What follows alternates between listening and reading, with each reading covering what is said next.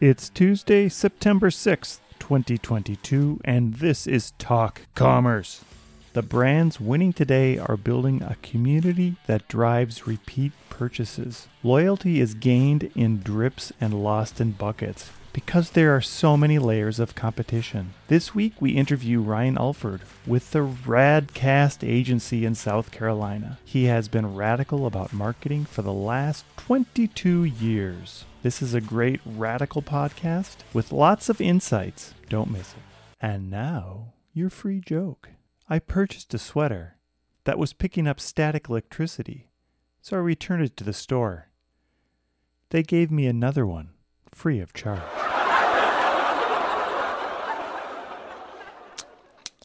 Oh, sorry, I didn't realized I was making this commercial. I'm just snacking on some freeze-dried Skittles from the Bulk Candy Store. The Bulk Candy Store is a family-run shop nestled in sunny South Florida, where their customers are their close friends. The Bulk Candy Store has been helping to celebrate your most memorable events with sweets and snacks since 1992. Every day is a celebration, and sharing those moments with people is priceless. Whether you're ringing in the new year or just gathering to make merry, the Bulk Candy Store has all the sweet treats you need to make the special occasions of your life exceptional. Go to bulkcandystore.com today and order your next sweet treat. Have you been enjoying your free jokes on these podcasts? Well, let me just tell you that the jokes aren't free. They take time and effort to come up with them. Please go to wherever you download your podcasts, such as Apple Podcasts, and rate and review this episode. It will help so much to increase the awareness of Talk Commerce. Again, wherever you download your podcast, please rate and review it. Thank you. My name is Brent Peterson, and I'm your host. Please remember to subscribe wherever you download your podcasts. And now, Talk Commerce. Welcome to this episode of Talk Commerce. Today I have Ryan Alford as opposed to All Chevy, which we've made the joke in the back room. Ryan is an entrepreneur and a super popular podcast host for Radcast. Ryan, go ahead, introduce yourself. Tell us a little bit about what you do on a day-to-day role and maybe one of your passions in life. Sure, Brent. It's great to be here with you. Yeah, I own my main course of business is Radical. You'll notice the rad theme throughout a lot of things, and I'll go ahead and give you the insider baseball secret. Ryan Alford Digital is where that started, but I just like the word radical better. Radcast, the agency that I own in South Carolina, it's a digital ad agency called Radical, and that's the day-to-day. And I've been in marketing advertising for 22 years, working on some of the largest brands in the world before I started Radical, and even with Radical now, working on large brands. And I'm a father of 4 boys, so my passions seem to align with my children and my wife, Nicole. God rest her soul, or bless her soul, should say, not rest. She's very much alive, but she's a assistant principal in a middle school, doing one of the hardest jobs in America in today's age. My passions revolve around family, and when they're happy, I'm happy. That's awesome. Yeah, we are also a family business here, and my kids all worked in the company that my wife and I started. Everybody's moving on, including myself and my wife, but yeah, I totally get it. Kids are the cornerstone, and I think one of the things we talked about in the green room is how are kids influencing what's going to happen into the future. Maybe you could talk a little bit about that. My boys are 6, 11, and 12. We're a blended family. I don't have twins, but we've been together since our boys were 2 and 4. So we've grown up together as the modern Brady Bunch. But I will say this, I've watched them daily. They've grown up in what I call digitally native. I grew up, and yourself probably, in what I call analog native, even though I've worn both hats because I've grown up in the technology and agency industries, which are very tech heavy. And owning a digital agency, I like to say I'm split down the middle. But our kids have grown up in a digitally native first world. What I mean by that is both video games, social media, smartphones, the medium with which they are both consuming content and being marketed to, it's all been digital. It's a world they know, and they place value on digital things that you and I and others probably in the Gen X or boomers or whatever place value in physical things. My 12-year-old son could really care less what he walks out of the house on, but if his avatar on Roblox doesn't have the perfect pair of shorts, the perfect Nike digital shoes, and a spiky haircut, he's not had a good day. And that blows my mind that he cares that much about it, but he's grown up in that world where they place value very much in digital things and being digital natives. So our children, we're watching that value transition from physical to digital. It doesn't mean that they have no value in physical things. We do experiences as families. We go on trips. But they don't necessarily care about stuff in the physical world the way that they do digital things, especially in video games and social media and other things like tokens and different things. And you see this, and it's really transitioning into that metaverse / digital world where you're going to start to see a lot of marketing fire and where marketing is going to need to take place because, again, when things are happening digitally, as we've moved digitally, the place with which to get eyeballs, to get reach, to get frequency in the future and already now is in these digital worlds. And so marketing is being very much headed down that path pretty quickly. I'm not saying it's here and now, and certainly for smaller businesses, they don't need to be spending thousands and thousands of dollars on speculation. But again, you can see this happening in front of our eyes, in front of our children, with where they're putting value. And so that's how I summarize that. Yeah, so I think that kind of ties into NFTs and how popular they've become or are becoming. How do you see that in relation to how your younger children and kids are growing up and moving into marketing and being marketed to? Yeah, it's interesting. Right now, it's a lot of hype and a lot of PR. You've got digital artwork and things. And so I'm not as high on the apes that are digital art that are value that may go up or down. Mine is more in where the basis of the NFT, which is the smart contract that's happening on the blockchain, and also the data transition for first-party data that you're going to see happen on the blockchain. And all these things are interrelated. The NFT is the start of it because it's that digital contract that I have a piece of art and I own it, and it's creating that ledger. And what you're going to see is when we move into the future, again, a lot of this advertising and marketing is happening on the web. And what's happening is people are getting more concerned and closing in on that privacy. It's gotten a lot harder to market on Facebook and other channels because privacy concerns are there. And what you're going to see with these smart contracts and your ID, you're going to have a wallet ID on the blockchain that's going to be more you giving permission for data usage. And so it's going to play really heavily in targeting in the future, in marketing. And so the NFTs are scratching the surface of the technology used, and what you're going to see is that transition. And I do think we're going to move into a world the next 10 years. Think about how ridiculously hard it is to get title work done on a house sale. If that was done on the blockchain and that digital ledger was there, you could immediately find that information there, and it's recorded there. And instead of now, we're fumbling around in back offices and paperwork from 50 years ago on certain transactions. I think you're going to see all these things live within the same data and technology, and they're all going to be related to both marketing and just commerce in the future. That's a really good point, especially for title work. So going back to kids, what are some indicators that you see that kids are shaping the way marketing is changing? Yeah, the biggest thing is if you start with the fastest growing social media platform in the world today is TikTok. And that started as the teenager platform, 13 to 23. And so they've advanced this platform, but now, and I just did a talk about this, so they've set the standard and set the popularity and set the interest level for this channel of social media and content and really entertainment. And where our source of entertainment, our source of news, our source of knowledge, our children are setting the standard for things that are taking off. But then I say that 50% of the growth on TikTok today is happening in 30 plus. They're age 30 plus. And 50% of that engagement is happening. So what started as the 13 to 21-year-old platform, TikTok 2, 3, 4 years ago, is now becoming the mainstream. So you're seeing the youth set the standard and the knowledge base for some of these platforms, and then it transitions. And it's not that actually different from like Facebook. Facebook started as a younger platform 15 years ago, even 10 years ago.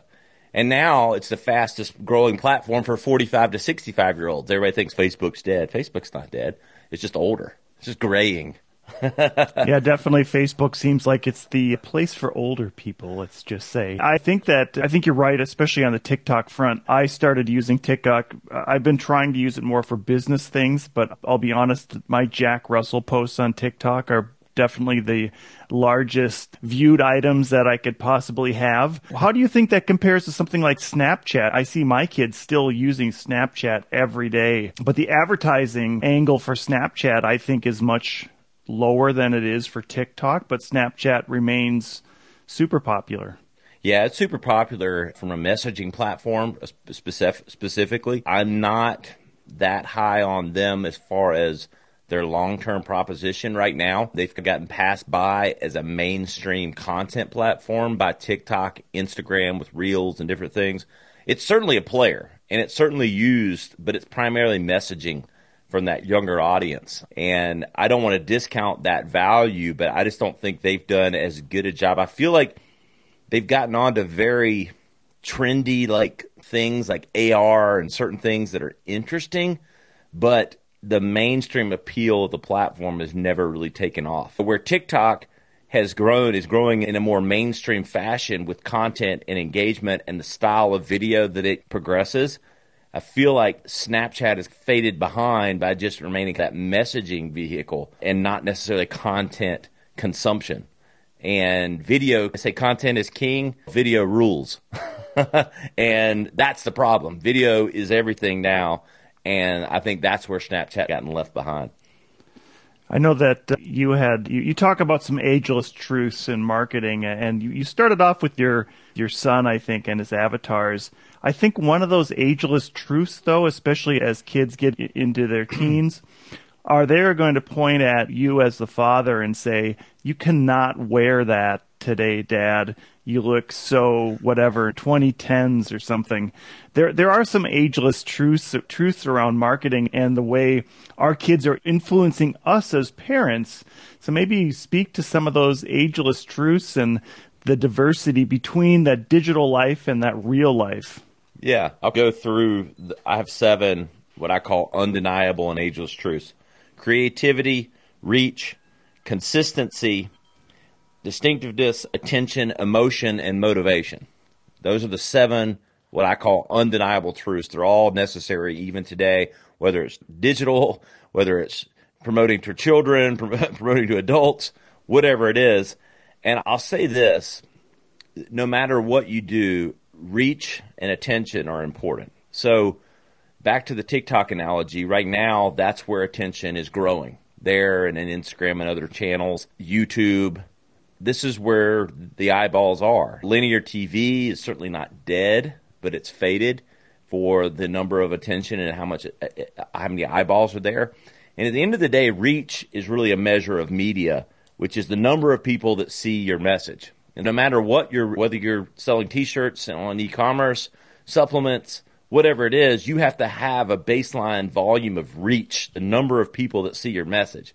That's an undeniable truth in anything that you do. Unless you're in accounts-based marketing and you only need to make 4 sales a year, you need extensive reach in order to meet your sales goals. Because media is defined by reach plus frequency. That's where it gets into consistency. And the biggest thing I see and the biggest challenges I see today are people that veer off their core messages too quickly. And so it's interesting to me on social media. Everybody thinks, well, I've already posted that. How many times do you see the same commercial over and over again? Because that consistency is what drives awareness and consideration and intent. And I'm going to get into the purchase funnel here. But ultimately what drives a sale is that consistency of message and the frequency that it happens. So I don't know that I'm answering your question exactly, but I think there's just certain things that even as the mediums change, even whether it's children, whether it's adult, who you're marketing to, there's just some age-old truths. And one of my other favorite ones is emotion. Even in today, people think with their head and they buy with their heart. And so emotion can be humor, emotion can be sadness, a lot of different things, but emotion drives purchase behavior. So when we're going to some of those ageless truths, I think you mentioned there's 7 of them. You had mentioned reach, consistency, emotion. What are some of those other ones on that? Distinctiveness, that's the differentiation. So again, ageless here. If you want to sell more, you have to stand out. So distinctiveness, consistency, emotion, motivation. So again, this is if you go from the top of the funnel to the bottom. Motivation are things like sales periods. What triggers your action that you want the consumer to have and take today? And so even you can have a brand promise and you can have a solution that you provide to someone's problem or just a great outfit that someone wants to buy. But what's the motivational trigger that drives them to action today? Lastly, creativity. I don't know if I mentioned that. That will never die in marketing, at least on my watch. So creativity, I think, that's always the big one out there that people look for. So the name of your firm is Radical. What are you bringing to the table that's radical, that follows along with that creativity? Yeah. The biggest thing is we preach what I call B to H, business to human. Whether we work with probably equal parts B2B and B2C, but what we do is we drive creativity through the human lens, because on the other side of whatever the platform, whatever the medium, is a human that's buying whatever you're selling. And so we use that as the premise for a lot of our creative thinking and what we're trying to do. Again, back to those triggers. At the end of the day, what happens when you create an agency called Radical is your people hold themselves to a different standard. Not only do we hire people that I consider creative, but we also challenge our clients to think out of the box and to know that we're going to bring solutions that may not always be obvious. And for example, today in social media, you need to educate or entertain. And so we challenge, and we literally have a comedy troupe that works for our agency that will do comedic, funny, irreverent skits for common sales pair. We had a flooring company that we did a spoof off of Ron Burgundy. We did the Floorathon, and it was just irreverent, and had a guy up there who was drinking while he was on set and selling flooring. And so, again, when people go left, we just challenge ourselves to think differently and to push the envelope.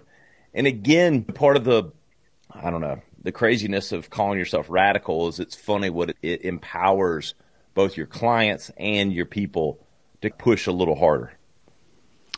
Yeah, that's good stuff. Do you find it difficult to get B2B customers to think outside of what their norm is? And I'm thinking there's a lot of boomers. I'm not a boomer. I'm not quite that old. But there's a lot of boomers out there that were around before computers, or before the internet, let's just say. There was probably computers, but it's harder for them to embrace some of these things in B2B because their thing is working. How do you push them outside of their comfort zone and get them to do some of those things? The first thing is back to when you hire an agency called Radical, you're going to get what you paid for. So we set the table early. And at the same time, it is difficult. So to Brett, so you've totally nailed what can be the challenge. But at the same time, we do get that license to press them just when they hire us. We're pretty upfront in the process that we're going to push you to consider things.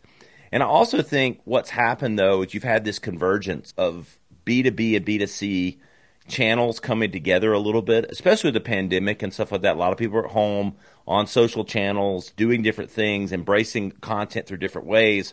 So you've had a little bit of a lightening or easing of, I call it maybe the executive level content. Like everybody's let their hair down a little bit and realized that, hey, I don't have to wear a suit and tie every day and do stodgy, boring content to be effective. So I think that the realities of today have helped lessen that expectation. And again, B2B companies are seeing and finally realizing that the age-old stodgy content and overly produced stuff doesn't work. You've had social media, whether it's TikTok, and I'm not saying that's where B2B brands necessarily belong, but it does have influence. And LinkedIn has even grown as a content platform. People have gotten more comfortable, and there's been a decentralization of content being overly produced. And I think B2B has caught on, and the companies that want to work with us that we push certainly have caught on. And again, preaching to that B2H, business to human language, they understand that. And that doesn't mean that your website can have any fewer legal standards or things like that. But I do think there's an understanding and a place in this convergence of marketing and media that's coming together.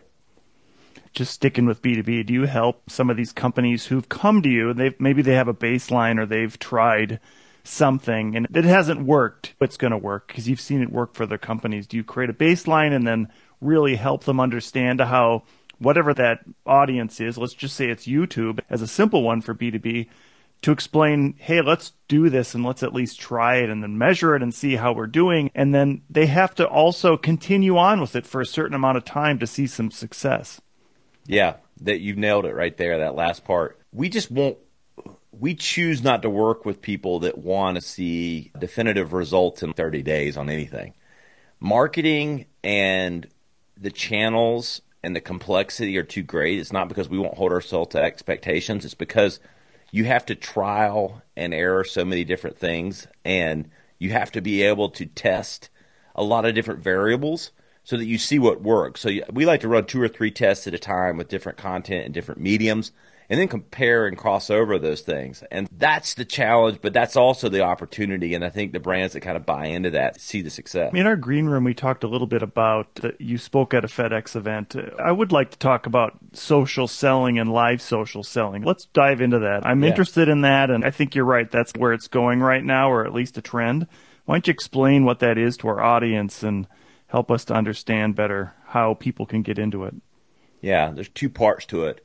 Overall, social selling is just exactly what it says.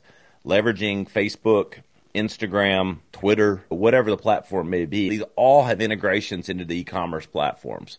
So social selling, we press a lot of clients either towards Magento when we're working with clients on e-commerce. And all of them have these integrations built in where your product catalog pushes to social media so that the sale happens within the social platform. So that, again, social selling, you're pushing or promoting, whether it's stories, whether it's posts, whether it's whatever that content channel might be. But the actual technology that takes place in the transaction happens within the social channel. The biggest trend, though, and that's certainly growing, and what's happened is you've had 2 worlds come together that have allowed that. Number one, the demand for consumers within the channel, and then the technology's gotten a lot better. It used to be clunky as heck to try to integrate your product channels within like Facebook and Instagram like 2 or 3 years ago. It's gotten much easier, and as well as the kind of transaction gateways is much easier. So you have demand and technology coming together at the same time. But then the biggest trend in all of this has been live social selling. So this is when you leverage it's really, when you think about it, it's the QVC effect in 2022. But what we have now is the technology for anyone to broadcast. You are your own media channel within these platforms. So whether you're on Instagram, TikTok, or Facebook, you can go live and start promoting your products. And so we've seen a lot of success for brands that literally build studios, whether they're a furniture store or a merchandise T-shirt store, no matter really whatever you're selling, set up studios within their own facilities that are just small facilities where they have someone come on, they go live, and they're promoting products. It brings in that human element so that you put a face with the brand while also just giving someone that kind of channel with which to ask questions because you've got messaging that can happen between there. And this kind of started in Asia 2 or 3 years ago, started really growing. And I think we're right at the mass kind of adoption here the next year or two. Certainly a lot of brands have already using it, but I think you're going to see more mass adoption. And it's an incredible way to create another channel with which you can market and grow sales. Yeah, I think Instagram certainly started some of that trends, in Facebook, of course, in buying directly from the app. But I think what you're saying more is you go to the actual e-commerce store and they're selling it to you live and maybe even doing a studio call where people are talking to you like on QVC, but you can also interact with those people directly through the channel. I think that makes it very exciting, and it makes for a broader audience via multiple social channels as well. Yeah, that's right. And it's another way to build community. The brands that are winning today are building not just selling, unless you have a truly differentiated product. The brands winning today are building some type of community which drives repeat purchases and some amount of loyalty. And brand loyalty is very difficult to, I say that it's gained in drips and lost in buckets because there's so many layers of competition now. So it creates another layer for building community and building, again, that dual communication channel on your product, services, or no matter what you do. And yeah, I think it's a really big opportunity. And I think the companies that are doing it are seeing a lot of success. I like that you mentioned community. And I was at Shop Talk a couple of weeks ago and saw a great presentation. I can't remember the brand right now, but it was a clothing brand. And they built a lot of their brand around building community and having not just influencers, but the community of people purchasing that brand that are advocating for that brand consistently. Do you think a lot of, let's just say, e-commerce only merchants are missing out on that opportunity to build community within that brand, within their own brand, I should say? Yeah, every brand is unique, so it's hard to pass judgment per se, but I do think it's a level that with the social channels now, with influencers, with different opportunity paths, it's a lost opportunity if you aren't. And it's so hard to stand out and create repeat purchases unless you're doing it. Again, unless your product is just so differentiated. But if you're selling cosmetics or T-shirts or any kind of apparel, you better be building community because that's what's going to hold you up through the test of time. Is that community channel it's glorified word of mouth in a way, but it's also bringing together like-minded. And it's back to targeting, bringing the right target together and so that you're building both the awareness channel but the loyalty factor because then they're loyal to you for more than just the product itself. Is there risks in e-commerce merchants or even any merchant embracing this idea of community and then working on their social channels to promote their products? What risks do you see in that? There's risk in anything, but I think there's the upside is much greater. The risk could be you certainly don't want to alienate, especially if you have a broad mass appeal product. So you might risk bringing together certain audiences that are maybe not reflective of your brand. That's certainly a risk, but I think if you do it right and you organize around your beliefs and principles and bring the right people along, the upshot is much greater than the risk. Certainly with social media in the live forum and in other things, the risk would be just imperfection. But what's interesting is consumers sort of embrace that realness and that rawness. I can't speak towards every legal liability. So you, again, need to empower your people with the knowledge and the safeguards that they need. But I think the biggest risk might be, I think it's more the fear. Brands are fearful of imperfect situations or content when in reality that's actually embraced. Yeah, I can speak to experience on some of the risks around the idea of trying to automate too much of your social media. I can remember I'm a very ferocious tweeter when I'm at an event, and I can remember setting up some bots that would auto-tweet a hashtag if it was on some combination of hashtags, and somebody figured it out and was retweeting some inappropriate content based on the hashtags. And I quickly realized, it was very early on, but I realized that was not a great idea to try to promote some of those things. So I suppose some of the risks are around automating things and not monitoring that automation. And I think another risk too that I see is brands embracing social media but never answering it. So people sending you a message that says, "Hey, this has been a horrible experience. What are you going to do about it?" I think Delta Airlines has done a great job for me anyways on responding to me on those type of things. But there's other brands that I won't mention that never get back to you. Yes. If you don't have support to do this, you're better off not doing it. So you can't do things that spark conversation and not have the hands on the other end to then answer it. That's a total no-no. And I think what you've also said, you brought up the automation factor. Again, these channels are so ripe for customer engagement, building community, and so you've got to commit the resources to them appropriately to take advantage of that opportunity. And But if you don't embrace it completely and you try to automate too much, that can drive a whole another set of issues, some of which you just described. But also, there's just an authenticness that consumers now expect from brands. And again, if you can't embrace that fully, and it doesn't mean you have to be perfect, but it does mean you have to truly have engagement and someone assigned and ready to speak and act and be empowered on managing that. Another challenge is on the automation side. A lot of people get into that, and there's a big push in marketing to use more automated tools.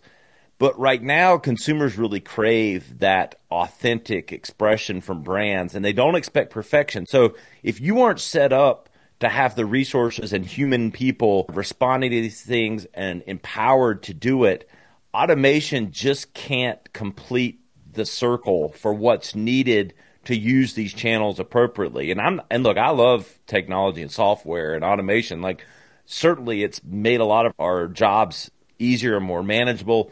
But on social media, it's social. That's the name of the word. It's not robots. It's social. There's a two-way channel for engagement, and you got to be able to keep up with that. Yeah, and I think I'm going to key in on what you said earlier. You said spark a conversation. And if you put that in real terms, like you're walking into a room and you're going to start talking to somebody, if you start talking to somebody and then you simply never respond, or worse, walk away as they're trying to respond, it's the analogy for social media is exactly the same. You're basically calling somebody and leaving the phone off the hook and never answering anything they've just said. That's exactly right. It's a great analogy. I love that. It is true. You can't spark the conversation and then not be there to answer it. Yeah, and as bigger brands get, the more they should think about answering those things that are coming at them from social media. And if they're not going to, they should explicitly say, we don't answer this channel, or I would just say don't use that channel at all if you're not going to answer it. That's right. I would definitely say that, or use it in a way that it's clear that you're pushing out but not expecting something back in. Yeah, but Ryan, we've got a couple minutes left here. I want to just, if you want to close out on something you said earlier about customers need to stick with a marketing initiative that you're trying. And even if it seems like it's failing after a month or even 2 months, if there's a plan in place, is there a recommended amount of time that somebody should stick with it, or is it pliable by the marketing campaign you're doing? Yeah, that's a hard one. Marketing is so complex and so specific to individual companies. That's a hard one to answer like universally, but I'm going to give it my go here.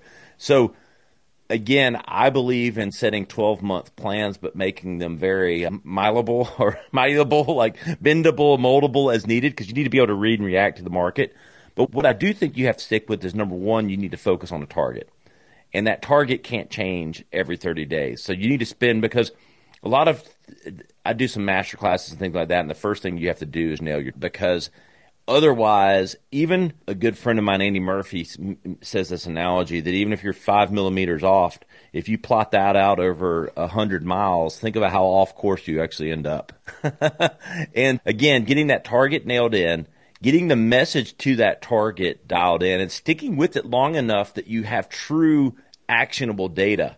Because 30 days really isn't enough. So I like to see 90-day campaigns that are testing across one or two different variables. That might be the media, it might be the message. But again, there's a consistent target and there's a consistent kind of brand promise and theme across all of that. And so I think campaigns in 90 days, I think years in planning, like as far as a year or 12-month plan. And I just think you have to nail that target, and you have to at least nail the overarching solution or brand promise that you can provide. I would add one more thing that maybe a lot of companies don't listen to as well, is that there has to be enough traffic to make that data actionable. If it's let's just say it's B2B and they have very low traffic, it's going to take a little longer to prove whatever hypothesis that you've put out there. I think it's a mixture of traffic and time that all merchants have to embrace, or at least trust that they have to be able to see it through. Yes, I think you nailed it. And The reality is we've done all this talk about social media. Organic social media, except on TikTok and a little bit on LinkedIn, is pretty dead.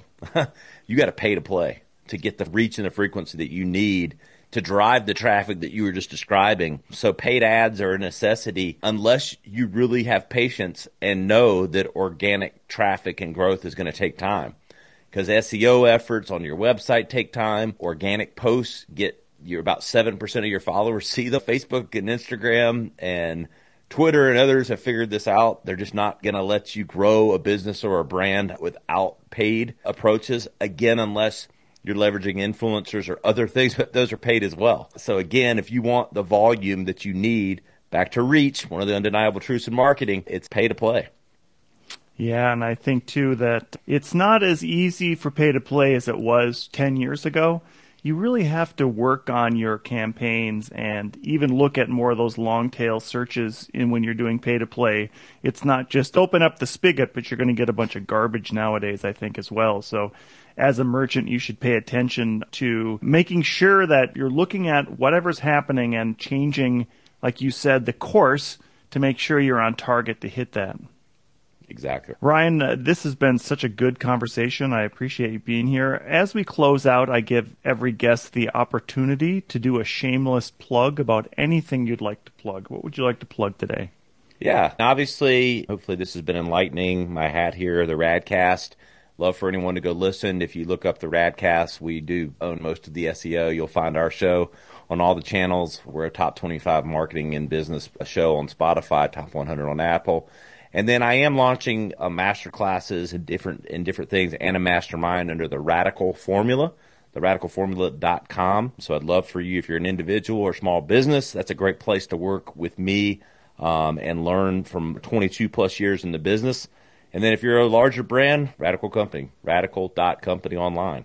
Brent, really appreciate it. This has been really enjoyable, and you're a great host. Yeah, I'll make sure I'll get all those show notes onto the podcast. And again, thank you so much for being here. Thanks so much. Thank you again for listening. My name is Brent Peterson, and it has been a pleasure to be your host today. Please sign up for our newsletter platforms at talk-commerce.com. Rate and subscribe to Talk Commerce wherever you download your podcasts. New shows out every week.